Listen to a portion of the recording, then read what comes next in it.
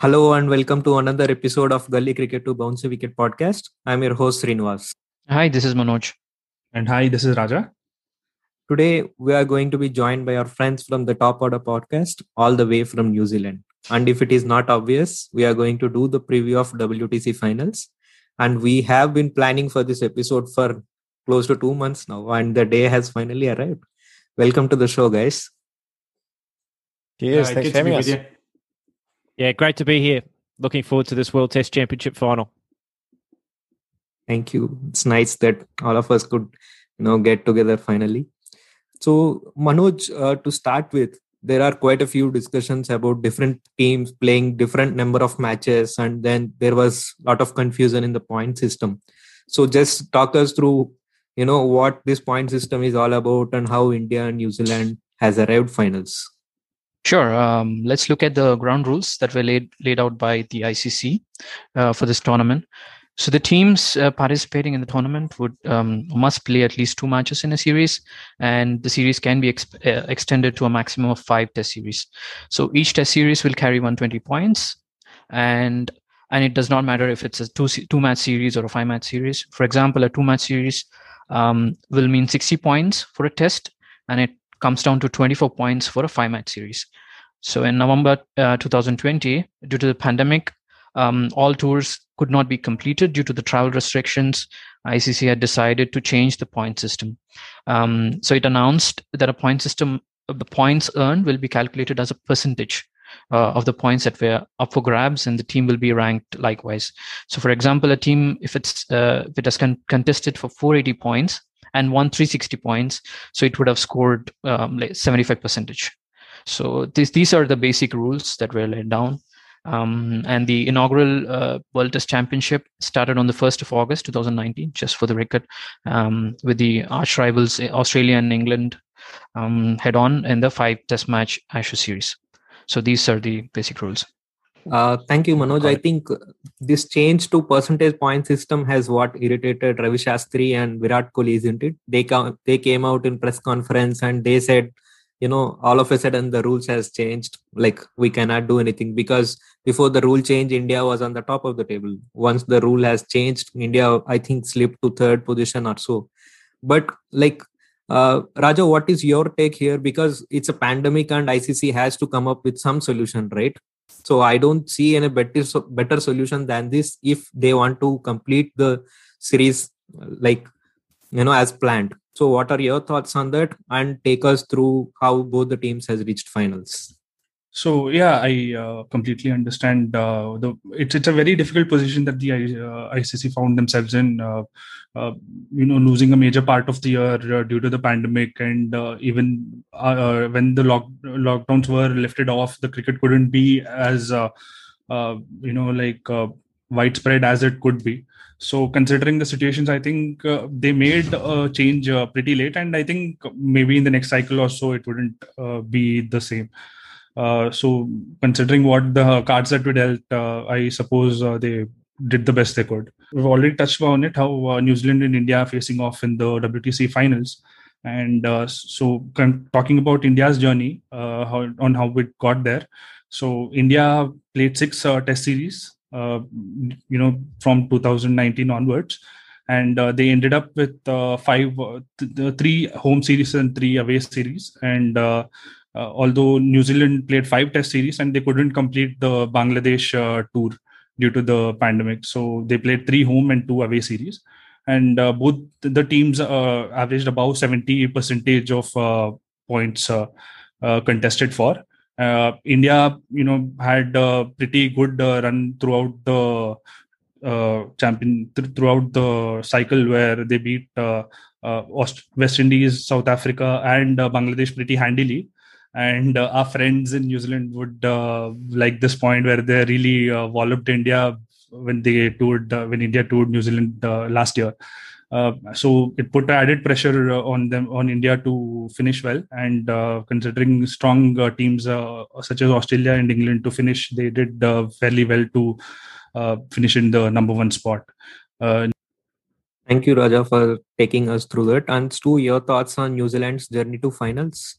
Oh, yeah. So look, I mean, it's, as you said, you ran through there. I mean, I think when you're running through both sides, you see the strength of what they've done, but you also see kind of the glaring the negatives on both of them. I mean, you touched on India when they came to New Zealand. You know, that was, I think, if you look through our list, that's really the marquee series that we won. You know, whereas you flip it around, we had, I mean, when we were talking about Adam and Michael and myself and Raj, our other co-hosts of the Top Order, when we were due to go to Australia back at the end of 2019, we sort of had high hopes for what New Zealand could do. We really thought that they'd been playing great cricket, and you know, it didn't happen for them at all. Lockie Ferguson got injured in the first test, and they went there on, you know, after playing in England at home, and that was not actually a World Test Championship points for that series, but they did play very well in that series and looked the better side against England. And yeah, we thought they would perform well, but just didn't happen for New Zealand. And Australia's always been a tough place for us to go. And I guess fortunately, you know, you start the World Test Championship, one win from your first 5 tests. It's looking pretty difficult to get in from there. But you know, we just played this summer. I guess we knew at the start of the summer, if we win our 4 tests that we have, then we're a chance. And I think, you know, I do appreciate it. It's very fair, those comments. Probably Australia most, that, you know, New Zealand hasn't played as many tests as the other nations. We've played at home for the majority of our wins. I do understand all of that, but I do also think that, you know, we're a very strong test side now. So I do think we deserve to be in and around at least the top sort of 3 or 4 teams in the world. And, you know, we'll hopefully give ourselves a good account of ourselves in this final. Definitely, Stu. Thanks for your thoughts on this. And let's move to the finals of the WTC. So before we get into advantages or disadvantages that the both team has, let's look at where they are playing and what is the history of the playing conditions there. So they are going to play in Southampton, Aegis Bowl. So initially the match was planned in Lords, but again, the Southampton ground has an integrated Hotel Hilton with the stadium, and it's easy for players in the bio bubble to manage the situation. So they have shifted the, you know, finals to Southampton from Lords, and England has played 3 test matches on this ground, particularly after resumption of Test cricket last year, 2 with Pakistan and 1 with West Indies. So, like if we look at the ground, basically, so team winning the toss has choose to bat 5 times out of 6 times. Like there has been history of 6 test matches on this ground. And India played 2 test matches so far in this ground. So in 2018, they have played their last test match here and they lost the match by 60 runs. And New Zealand haven't played a test match on this ground. Pakistan, in the first test match, they played with 1 spinner. And in the second test match, they went with 3 spinners. So India, on the other hand, in 2018, when they played on the ground, so Ashwin played for India and England used both Adil Rashid and Moeen Ali. And Moeen Ali is in fact man of the match for that match. And since 2010, India has toured 3 times and won 2 out of 14 games. And New Zealand has toured twice and 1 out of 4 games. So what I am trying to say, both these teams, India and New Zealand, doesn't have a great history of winning in England. So I think the location being in finals location being in England is definitely a good neutral situation because it is going to test the strength of both the teams. And like a lot of people are saying, in fact, 2 days back, Ravi Shastri, India's head coach, has come up in press conference and said a 3 test match series would have been better final. So Michael, your thoughts on this? So do you also prefer 3 test matches as final? Well, I think ideally, all things being equal, a World Test Championship final played over 3 matches is much more likely to end up with the better team, if you like, taking home the trophy. I do think that there's a lot of romance involved in a one-off final where either team can, you know, perform on the day or over 3 or 4 days and take away the trophy. So I think there's a lot to like about a single final, given that we've got a potential 6th day for weather, and we've seen weather impact the first test between England and New Zealand at Lords. There's lots of permutations at stake there, but I do like the idea of a one-match final because there is a bit of a and anything can happen. And that team like New Zealand, who might be the underdog going into that game slightly, will feel like if they play good cricket over those first 3 or 4 days, they're in with a big chance of taking away this match. I think if it was a 5-test series, India would fancy themselves a lot more strongly. But in a 1-test series or a 1-test match, anything can happen. True. And Raja, your thoughts on this? What would you have preferred? I agree with what Michael just stated. I think for the for the sake of equanimity and parity of this thing, a three match series would have been wonderful. But there is a bit of drama added to the one-off final. I agree with that, and I think both it is going to be considering what the ICC has added in terms of reserve days and all. And a result would be possible if not lost due to weather. So I think it would be a good game overall. So Adam, do you think moving game from Lords to Southampton is advantage for India or New Zealand? What do you think? Yeah, so I think certainly in terms of the 3-test series that you talk about, that would be preferable, but very difficult to squeeze the IPL in if we're going to play an extra 3 test matches in this little window. In terms of the ground, look, I think probably the bigger factor is that New Zealand are obviously in England at the moment, not necessarily warming up, but certainly having 2 tests to get acclimatised. I think in terms of the grounds, look, it's a pretty difficult question to answer because there's only been 6 test matches at the Ageas Bowl or the Rose Bowl as it was previously known. And when you actually look at the statistics, it's actually a slightly higher scoring ground than Lords. Although obviously Lords has got, the benefit of over 130 test matches being played there. So, you've got a little bit more surety in the data there. I think the biggest thing, though, is all of the English grounds now, and the Rose Bowl particularly, or the Ageas Bowl particularly, is a relatively new ground and has been built with very, very good drainage so that they can make sure that they get plenty of cricket all throughout the English summer. So I think even though we're not that far out from the game in terms of time, the weather at the moment, the fact that it's pretty wet, I don't think it's going to make a massive difference. You could still see a wicket that's going to be and start relatively dry and potentially favour spin. And you talked about that 2018 test with both Rashid and Moeen Ali playing. So I think if you were in that one-off shoot-off with both sides, flying in and maybe having a week or two to get acclimatised and warm up, look, I think it would probably be India that would start as favourites, but I certainly think that New Zealand being in the country is going to give them that ability to acclimatise and probably be in a position where they're going to be able to exploit particularly any seam-friendly conditions that exist. And, we've seen that with the bowling performance that Jamieson, Southee, Wagner have put in this test match that's taking place at Lords at the moment as well. Yeah, true. And my next point is this ground a true representation of English conditions or not? Because why I'm bringing up this point is usually spinners are like negligible when we play in England, right? It is more about seam and swing bowlers. And this is the only ground where spinners will come into play, if at all. I mean, if the pitch is prepared like what they have done for the previous matches. Of course, this time ICC will be, overviewing the preparation of the pitch, not the ECB. So, Stu, what do you think about this? Like, do you think India has a chance, edge here because of moving to Southampton, because they have a strong spinners? Or do you think that's fine because, New Zealand is playing 2 test matches already in England, so that will neutralize this? What do you think? Yeah, look, I would tend to defer to what Adam just said there. I mean, he's got the knowledge of the English conditions. I mean, when it was first announced, I read a lot of reports suggesting that, moving to the Ageas Bowl would provide more spin perhaps than other other English conditions. And I'd probably be interested more in how many.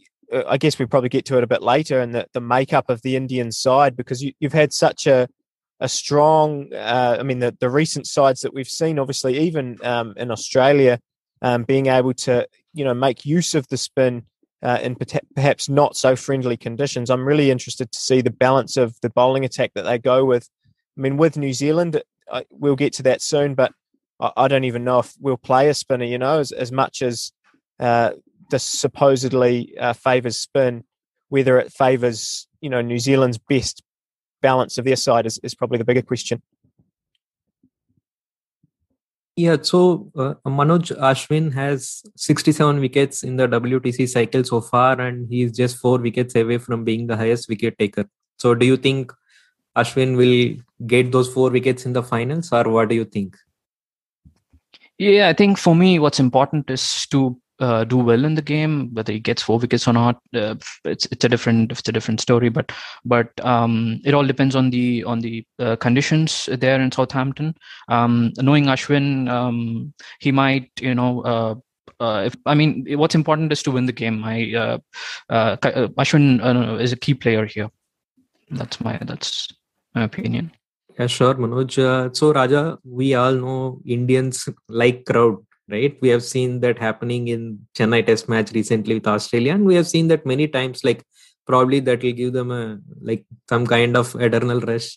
So recently we read the news that they are going to allow crowds. So do you think India will take an inspiration from there, or how do you see crowds being allowed for the finals?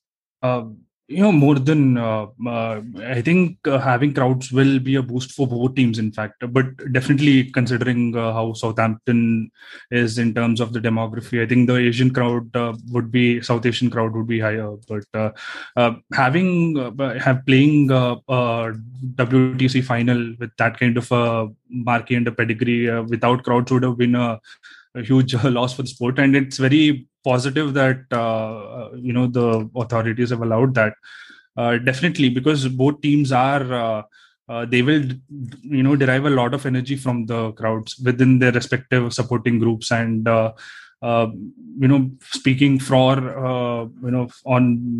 what India might do, we all know how Kohli gets the energy from the crowd, and then that just brings about a different kind of a mindset to the player. So I think it's going to be an interesting thing, and definitely good sight to see, especially for us who are here without who are under so much crowd control and all that. Yes, at least we can escape artificial crowd noise from Sony or Star Sports that is killing us all these days because of lack of crowds. So absolutely. So Michael, I want you to tell whether New Zealand has an edge here because they are playing 2 test matches with England ahead of WTC finals, or do you see any downsides of it? I don't think there's any downside to New Zealand playing 2 test matches against England in the lead up at all. I think their fast bowling unit will be well tuned and ready to go. I think Kane will manage their workloads expertly across the 2 test series. Of course, Trent Boult is going to miss at least the first test. I would imagine he'll play the second test at Edgbaston as a tune-up for the World Test Championship final. And you look, the way that they bowled in that first innings to have England 140 for 6, even though England ended up 278 all out with some fine lower order batting, I think they are in pretty good form. Jamieson in particular was irresistible, and it was very difficult to play in those seaming conditions. Look, I don't think we want to read too much into the spin going into this test match, because although Mo Ali has 17 wickets at 15 at the ground, you have a look at Yasir Shah and Dom Bess have both played 2 and 3 tests respectively and average over 60. Jimmy Anderson at that ground averages under 22. Ishant Sharma averages 16 and Jasprit Bumrah averages under 25. So for both of those bowling attacks, the pace bowlers will feel like they can still do a lot of damage at the Ageas Bowl in Southampton. I think it will help the fact that Devon Conway has made a double 100 on debut and will feel very comfortable at the top of the order for New Zealand. And that batting lineup looks pretty assured. I'd like to see a little bit more from Colin de Grandhomme over the next test match or 2. He's been pretty quiet so far in this test. Of course, they've got Daryl Mitchell ready to go if they need to make a switch there. So from a New Zealand point of view, 2 tests against England is definitely a good warm-up, and I don't see any downside at all. Definitely, Michael. I think you have made a good point about the bowling as well, and we have a few questions from Twitter as well on bowling or pace battery of both the teams. There is no. I don't say it as a downside, but if I have to nitpick something out of the New Zealand series with England, so there is just 3 days gap between second test match of New Zealand and WTC finals, and of those 3 days, 1 day or more than half a day it has to be in traveling, because they are playing in Edgbaston and then they have to reach Southampton. Probably it's 3 hours or 4 hours drive, if I'm not wrong. So, but do you think, Adam, the another 2 days New Zealand would have fancied, or do you think it's fine? Like, what are your thoughts on that? Well, look, you'd need a crystal ball. I think if they come off a win at Edgbaston, I think you wouldn't get them on the coach quick enough to get a couple of hours down the motorway to Southampton and get checked into that Hilton hotel and be ready to go. If England put up a performance at Edgbaston and put some miles into the legs of those New Zealand bowlers, I think that that's a slightly different story. The spin thing is an important factor of this. I think there's no doubt that India's spin attack is going to be better than New Zealand's, whichever personnel both teams put out on the field. I have a sneaky view that Mitchell Santner will play because I think he's really the only option that's going to give some balance to that New Zealand team. But I wouldn't be surprised to see them go in with all 4 of those pace bowlers: Bolt, Wagner, Southee, Jameson. Wagner doesn't know any workload issues whatsoever. He'll bowl through a brick wall for his team. So I can't see that being a big issue. So I think Santner could be important in offering that sort of middle order ballast with the bat and a little bit with the ball. But yeah, in terms of momentum, which is often used in this current cricketing vernacular, we'll have to wait and see who's carrying that into the game. But one thing's for sure, the only team that can be carrying momentum into that game is New Zealand. India can't carry any momentum into that World Test Championship final from a Test cricket perspective. Yeah, sure. So, Raja, my next question to you, we have a question from Twitter as well, from Shonak. Which team has a better pace battery, New Zealand or India? If you ask me, I would vote for New Zealand, because the likes of Bolt, Southee, Wagner, Jameson are incredible. What they've managed to do in the last 12 to 18 months. India has, arguably. This is our best pace attack in probably decades, right? Your quartet of 5 to 6 bowlers that India has managed to, have in the last few years. Bumrah, Ishant, Shami, Umesh, Siraj, and likes of Saini or even Thakur and all these guys. They've been doing great, but I think there is a bit of a considerable distance that they need to cover between. What New Zealand has to offer right now in terms of Bolt, Southee, Wagner, Jameson. So, Michael, you have India and New Zealand jersey as well behind you. So, what are your thoughts on this? Which team has a better pace battery? Better pace battery. I think New Zealand's, because each bowler provides such a point of difference. So you've got world-class swing from Trent Bolt. You've got world-class swing from Tim Southee at the top of the order. Then you've got a guy who can bowl 35 overs with a broken toe, and every ball will be at the body and making the batsman make a decision in Neil Wagner. He's been incredible the last 18 months, and at 35 is probably the fittest man in world cricket. And then you've got Kyle Jamieson, 6'8", can swing the ball both ways and provides, when he gets that length right, he's very, very hard to resist. So, this Indian bowling attack is probably as good as I've seen in the 35 years I've been watching Test cricket. But New Zealand's attack at the moment, because every player offers such a point of difference, I think New Zealand have the slight edge. But, you wouldn't want to underestimate the damage that Ishant and Jasprit Bumrah can do if they're on fire with a talking Duke's ball. And adding to that, these guys can bat also, right? That's another big advantage. Even Jamieson can bat, and Tim Southee. In fact, I was going through some stat yesterday and found Tim Southee has more success than AB de Villiers in Test cricket. Yep. So that's incredible. And they're going to need all of those runs, because at some point in that Test match, that batting lineup's going to be under pressure. We saw it in this Test match against England. Despite Devon Conway's 200, there wasn't a lot on offer there in that middle order for New Zealand, other than Nicholls and also Neil Wagner at the end, who's probably the world's best ever number 11 at this point. So, no matter who New Zealand go with, those batters are going to need to be making useful contributions at the bottom, at the lower order for New Zealand to put up a big total that they're going to need to put Virat and the middle order of India under pressure. And traditionally, India has the problem of cleaning up tail. So definitely these kind of batting from New Zealand, 8, 9, 10 or 11 for that matter is going to hurt India. But definitely like all of them will come up there with their own plans, for the opposition. So let's get into playing 11. I think we spoke a bit about how the teams have prepared for the finals and what are the conditions. So let's look at playing 11. So Raja, why don't you start with the top order for India? Whom do you think will be top order for India? I like Shubman Gill and Rohit Sharma at the top. I know Mayank Agarwal is there, and if needed, Vihari can also open. But I like the idea of Rohit and Shubman at the top. So Manoj, what do you think? Yeah, I agree with Raja. I think Rohit Sharma can be destructive at the top. So Rohit Sharma, of course, with Shubman Gill. Shubman Gill has sound technique and he can tackle the New Zealand quicks. I think these two should open the innings for India, followed by Pujara. The rock of Pujara, Kohli and Rahane are like obvious choice in between. So your top two are the ones that are in question. And I think I agree with you. Gill will come along with the Rohit to open because he was the one who is playing in the Indian team for the past 4 or 5 test matches, right?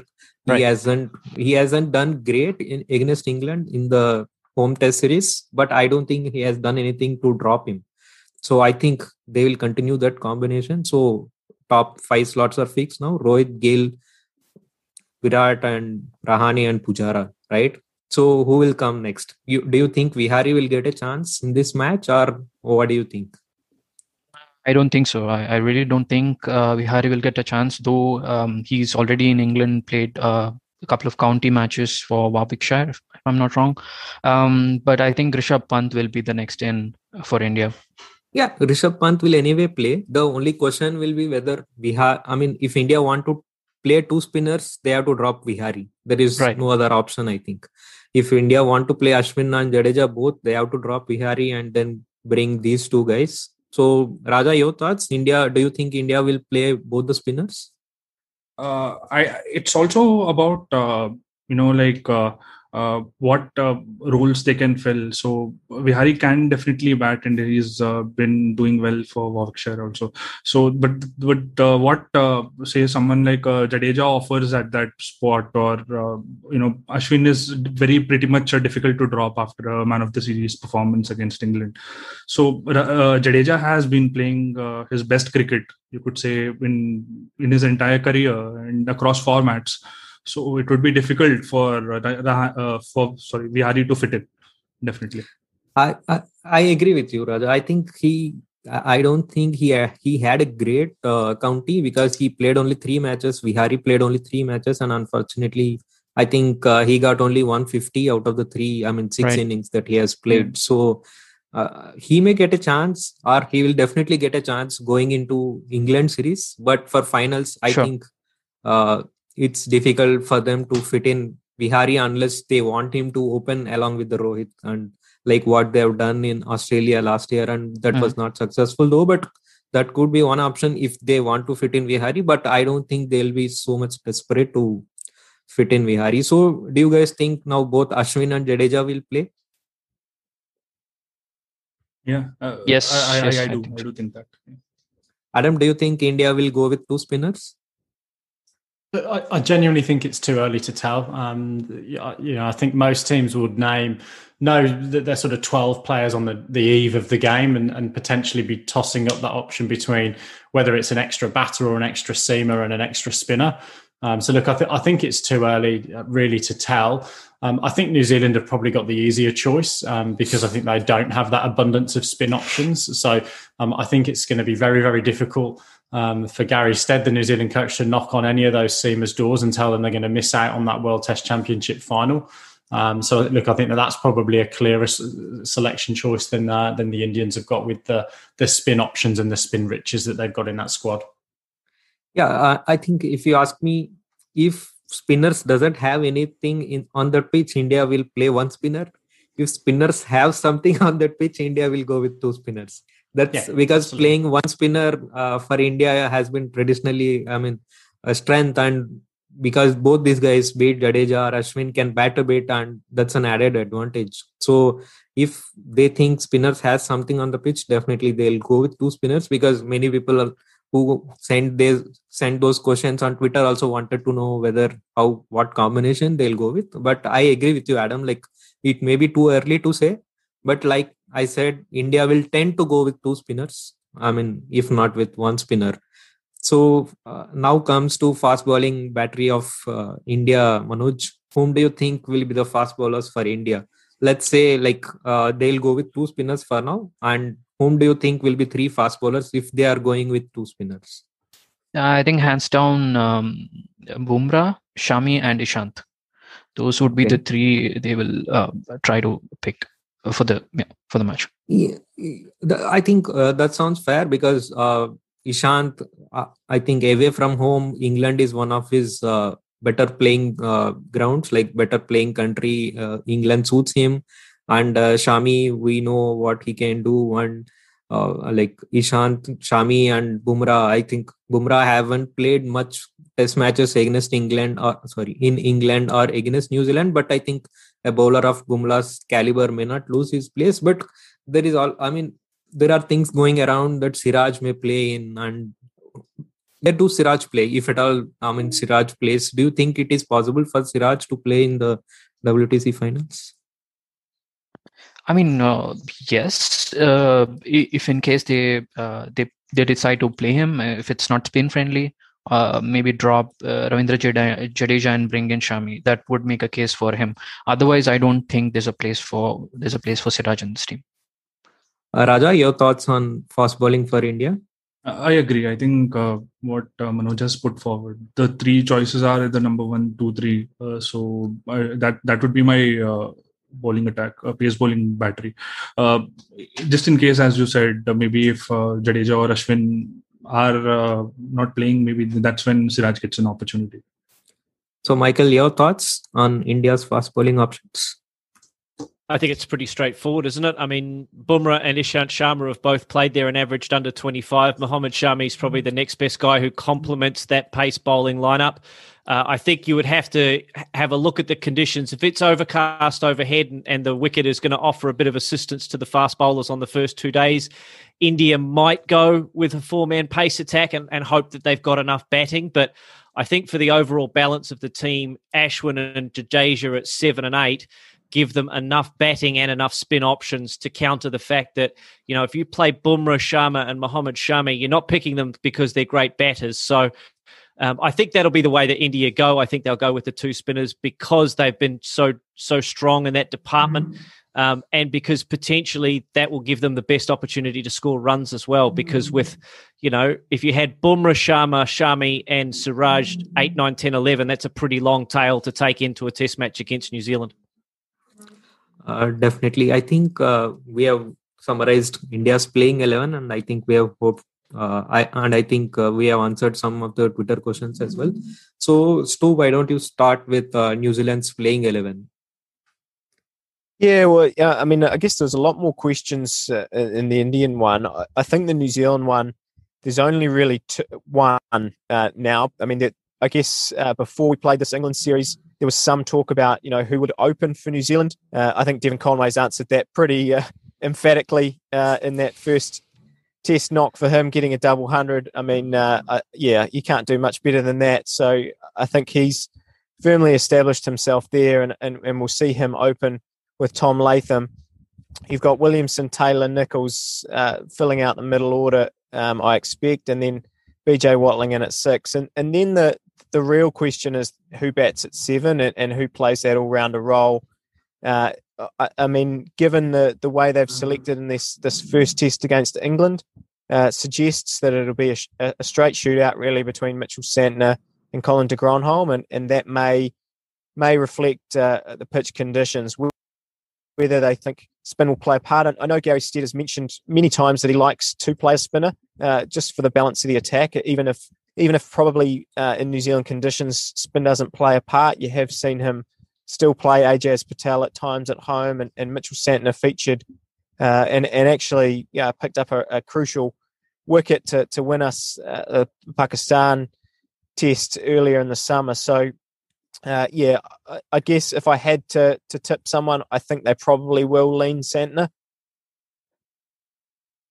at this point. And then you're just looking at those four quicks, Jameson, Southee, Wagner, Bolt to fill out the side. I suppose if there was any question in the batting lineup for me, it might be Ross Taylor. I mean, he's had a really lean run in the last sort of 18 months. He's scored, I think, 150 in his past 14 innings. But I just can't see the way that New Zealand, I guess, holds Taylor in such high regard. What a tremendous performer he's been for us over the years, and the way that Williamson and Stead, their selection policy has been very loyal and has supported. I know on our podcast we spoke with Matt Henry a few weeks ago, just before they left, and he spoke about how the players were really, they've built towards this, and how exciting it was that they've had this World Test Championship final as a carrot for particularly this New Zealand home summer just now, but over the past couple of years. And for someone like Taylor, who's been there throughout all of that, to miss out, I think he would probably feel very unlucky. But I think if you're picking purely on form, if Taylor doesn't get a run in these two English tests, then he's probably the one that's under the most pressure in that batting lineup. So, Michael, your thoughts on playing 11 for New Zealand? Yeah, I think it all comes down to that question of whether or not New Zealand play a spinner. If they play a spinner, I think they're going to have to play Mitchell Santner, given that they can't not play their four fast bowlers. So it will have to be a spinning all-rounder who could bat at 7. Mitchell Santner just about fills that role for New Zealand. I think I would prefer, if I wanted to play a spinner, I think my preference would be to play Ajaz, but I just can't see how that they would fit Ajaz and the 4 fast bowlers into that lineup, because it means you would have Jamieson batting at 7, and then Wagner or Southee batting at 8, and then you've got the other guys sort of 9, 10, 11. So I don't think that's going to work for New Zealand from a batting point of view. I think it leaves their tail too exposed, too long. So I think if New Zealand do play a spinner, they'll go with Mitchell Santner. Otherwise, I think it'll be Colin de Grandhomme to provide a bit of batting at 7 and a little bit of nibbly 70-mile-an-hour seamers. Yeah, if at all, if they think 2 spinners has to be played, I think Kane Williamson is going to roll his arm, isn't it? I think he has been practicing that. He's a pretty reluctant bowler, though, Shrinath. He doesn't like to bowl very often, and he will bowl if he has to, but I think he would much rather prefer that his fast bowlers do the job up the top and knock the Indians over early. So, Adam, your thoughts on playing 11? Hi, look, no different really to Stu and Baldy. I think the one thing I'd just add into the mix is I think Kyle Jamieson will finish his career as a pretty decent number 7 for New Zealand. I think he could be an all-rounder in the mould of an Andrew Flintoff, I think. So look, I genuinely think probably at the moment he's a good 7.5. And look, I guess a little bit like that Indian lineup with a combination of Santner and Jamieson. I think they've got that sort of middle order batting covered so that they can get what is their real strength in that seam attack. And look, I think Kyle Jamieson is going to be a real handful for the Indian batting lineup as well. So as we see now, I think only one of the Colin de Grandhomme or Santner can play, right? Both of them cannot play if they have to make 4 fast bowlers. Am I right, Stu? Yeah, I think so. I mean, to really do that, they'd have those fast bowlers, and I just can't see how you can do that. I mean, they have done that in the past, but that was really before Jameson kind of came onto the scene, and now that he's there, I just can't see how you can take that black cap off him. He's just done so well. He's made every poster winner and just been tremendous. So yeah, I can't see how they do it and really why they would do it, because I mean they've done it in this test and this first test against England, and I don't think it's really worked, to be honest. They've gone with it's easy to say now that both Santner and de Grandhomme got ducks, but Santner's barely bowled. De Grandhomme hasn't picked up any wickets, so I just think it's kind of unnecessary for them to play 2 all-rounders when we've got such a strong bowling attack to play with. So let's pick our own man of the match choices for the WTC final before we go into who will win. And Raja, let's start with you. So whom do you think will be the man of the match from both the teams? Like whom do you think will be the man of the match here? Interesting. I think all format considered, I think Ishant might have a good game for India. Considering he might be able to extract certain bounds, and he's the only different kind of he is the hit to take kind of ball. Maybe he would have a best opportunity as per my understanding. Michael, who is your choice? Kane Williamson for me. I think he's the best batter in the world, and he doesn't feel pressure. At least it doesn't look like he feels pressure. I think Virat Kohli will get up for the match because he's got a point to prove that he is a better batter than Kane Williamson. But I just think Kane Williamson is just so calm and so collected that he's going to put that team on his shoulders. He's going to have a big first innings for New Zealand, and I think he'll be the difference between the two teams at the end of the day. I wouldn't be surprised if Pujara is man of the match or the best player on ground for India in their side. The two test matches that India have played, the only time they've gone past sort of 300 or up into 300 is when Pujara has batted well for them. So that test match that he played where he got 100, that was really the only time that India's top order have looked pretty solid playing at that ground. So I wouldn't be surprised if it's Pujara, but for me, it's Kane Williamson, man of the match. So Manoj? Well, it all depends on who wins the match, isn't it? I mean, for me, Rishabh has a very good chance for the fact that he can play a squashbuckling innings and turn the match on its head. So he has a very good chance of being the star player for India if at all India wins, I would say. So Adam, your choice? Yeah, for me, I'm going to go a little bit unorthodox, which if you listen to the Top Order podcast, you'll know I always like to throw some random stuff out there. For me, I think it's going to be Ross Taylor. I think he's a fantastic player of spin, and I think that's going to be really important for the way that New Zealand go about setting up this game. I also have a sneaky suspicion. We've talked a little about where he is in his career. I just think it'd be pretty awesome for him to maybe get a big daddy 100 and then ride off into the sunset with a World Test Championship trophy sitting in his saddlebag. So, Adam, we are going to look at player matchups in a while, but if you haven't noticed, Ashwin got Ross Taylor 5 times so far. So, I think that's going to be a very good contest, isn't it? He's one of the better spin players for New Zealand, and Ashwin got him 5 times so far.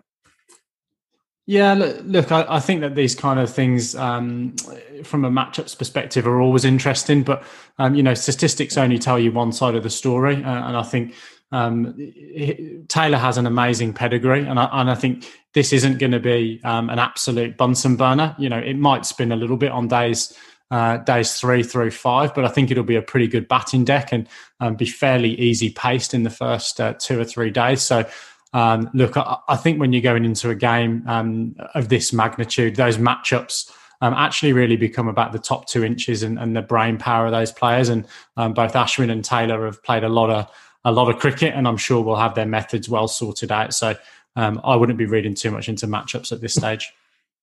So, Stu, who do you think will be the man of the match? Yeah, well, for me, I guess I'll stick with New Zealand here and go with Tim Southee. I think, as I said, I think that New Zealand's best chance to win this game is to bowl India out twice for under 300. And if that's going to happen, then I think Tim Southee plays a huge part in that. So, surprisingly, none of you went and picked any all-rounders. So, I think I should pick Ravindra Jadeja. So, I think Jadeja, more than man of the match, if Jadeja has reached a level of getting man of the match, I think it is going to be India's match, isn't it? Because, he doesn't need really a spin-friendly pitch to get the wickets, and he can bowl long spells, and, his batting coming at 6 or 7 is going to be crucial for India. So I think my pick is going to be Jadeja here.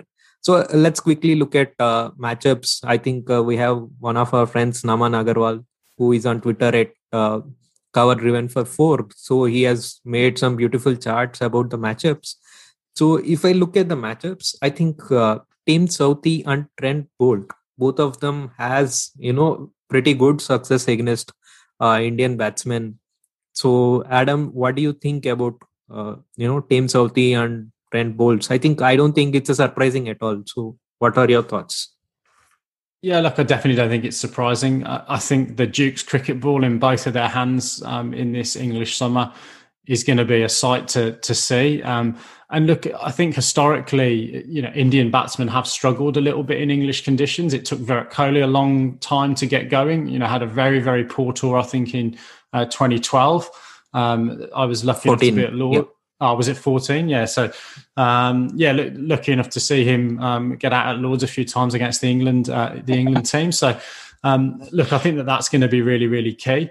But look, I think the one thing, particularly with Pujara playing a lot of county cricket for Yorkshire, and he's probably taken a lot of that back to that Indian camp and talked about how to construct an innings and bat against that moving ball.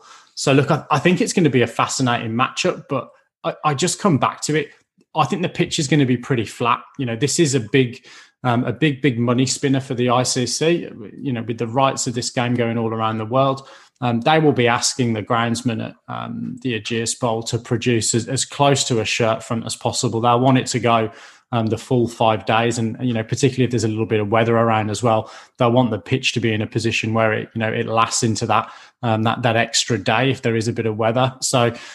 Look, it's going to be fantastic to see all of these players at the top of their craft, really. And that's the other factor here is you've got two teams that I think to a large extent are both almost at the apex of where they are as cricket sides. You've got that experience from a batting perspective with the likes of Williamson and Ross Taylor in that New Zealand side. The emergence of someone like Henry Nicholls, who doesn't often get mentioned but has had a fantastic start and even sort of slightly beyond that in his Test career. And then the same with the Indians as well. That fantastic pace attack that really, really, it doesn't go unnoticed now. We talk about it a hell of a lot with Bumrah and Ishant, and Mohammad Shami, I think, is going to be a fantastic practitioner with that Duke's ball as well. So, look, really, really looking forward to some of those matchups.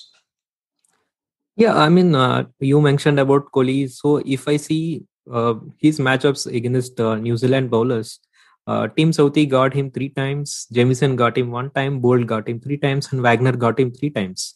So one surprising thing out of this is he scored decent runs against Trent Boult and Tim Southee, but he couldn't score any runs against Neil Wagner. I think that is going to be key. I mean, Neil Wagner versus Virat Kohli is what I'm going to look forward. So, Manoj, do you have any thoughts on matchups on India's batting?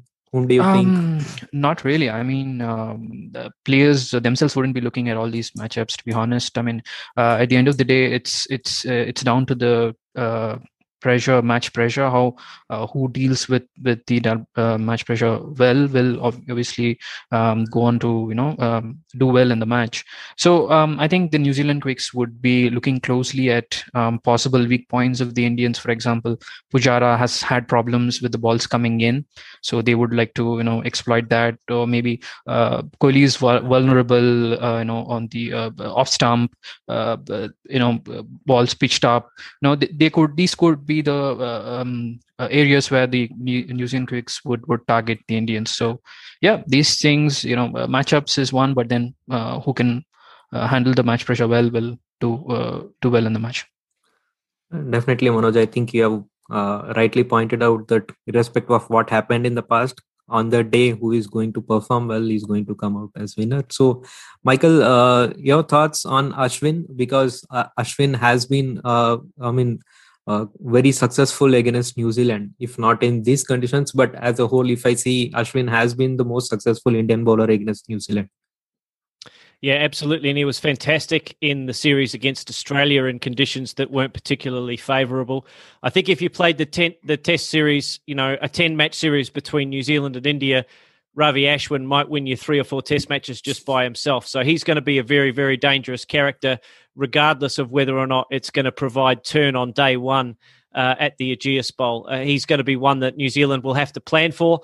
Williamson and Taylor have obviously been dismissed by Ashwin a lot of times in Test cricket, but they've played a lot of tests against each other. So that's not surprising to me that Ashwin has had some success against New Zealand's best 2 batsmen. But he's going to be dangerous whoever he's bowling to, and particularly the left-handers, Conway, Santner, Santner and Latham as well. Nichols, all those left-handers he's going to be dangerous to because he takes the ball away from the left-handed batter. It's quite amazing, isn't it? Like normally, even he has got more left-hand wickets than Muralidharan. Like he has got half the wickets to what Murali has got, and he has got more left-handers than Muralidharan. Like I don't know. I keep mentioning on our podcast as well. It's never-ending love story between left-handers and Ashwin. Adam, you have something to add? Yeah, look, you guys have certainly done more stats than I have. So, look, I'll be taking a big guess at this, but I think the point that Baldy makes there about those three left-handers, we've not got any matchups for Devon Conway because he's not played against these guys in Test cricket yet. But you've got that New Zealand batting lineup with Latham, with Conway, with Mitchell Santner, with Henry Nichols. So some left-handers in that order.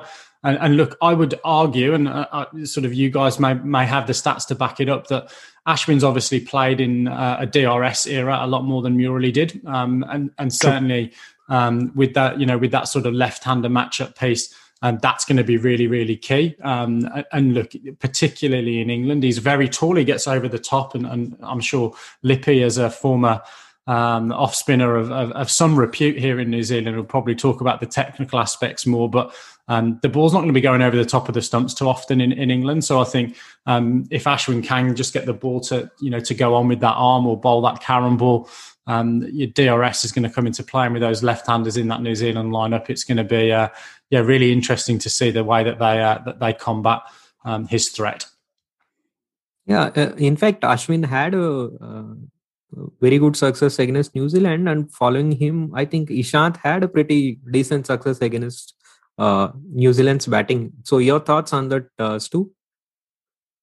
Oh yeah, look, I'll just add. I mean, you guys were talking about the seamers. I agree with. I can't remember who said it, but that Ishant. I know his stats are very good in England, and he's the kind of bowler that feels like he'll be really tricky for us to face because he's got the seam and utilizes that so well. So I think Shami, certainly from a New Zealand perspective, Shami, Bumrah, and Ishant are the bowlers we don't want to see. I would love them to play any of the other guys. And you guys touched on Ashwin. I mean, as an off spinner myself, I've loved watching his career really, throughout. But Binksy made a good point about Devon Conway, and he hasn't really been. He's been so tremendous this New Zealand summer, but he hasn't really been tested against spin. Not through any fault of his own. He just hasn't really had many spinners to play against, and that they don't play a huge role here in New Zealand. And that's probably the same when you think about his first class stuff. I mean, we do have some reasonable spinners in the background that don't really get their opportunities in New Zealand. But it's the same thing. They're not really able to, play that a big role in how, I hope Conway obviously bats for long enough that we get to see him challenge Ravi Ashwin, because it'll be a tremendous contest. So I think we have covered a lot of ground here. Still, the question may remain, who will win the WTC finals? Again, it's not if these are two imbalanced teams or a weak against strong, we can say so and so will start as favorite, or this team has an edge, but they are playing in neutral conditions and there are going to be two tough teams facing each other.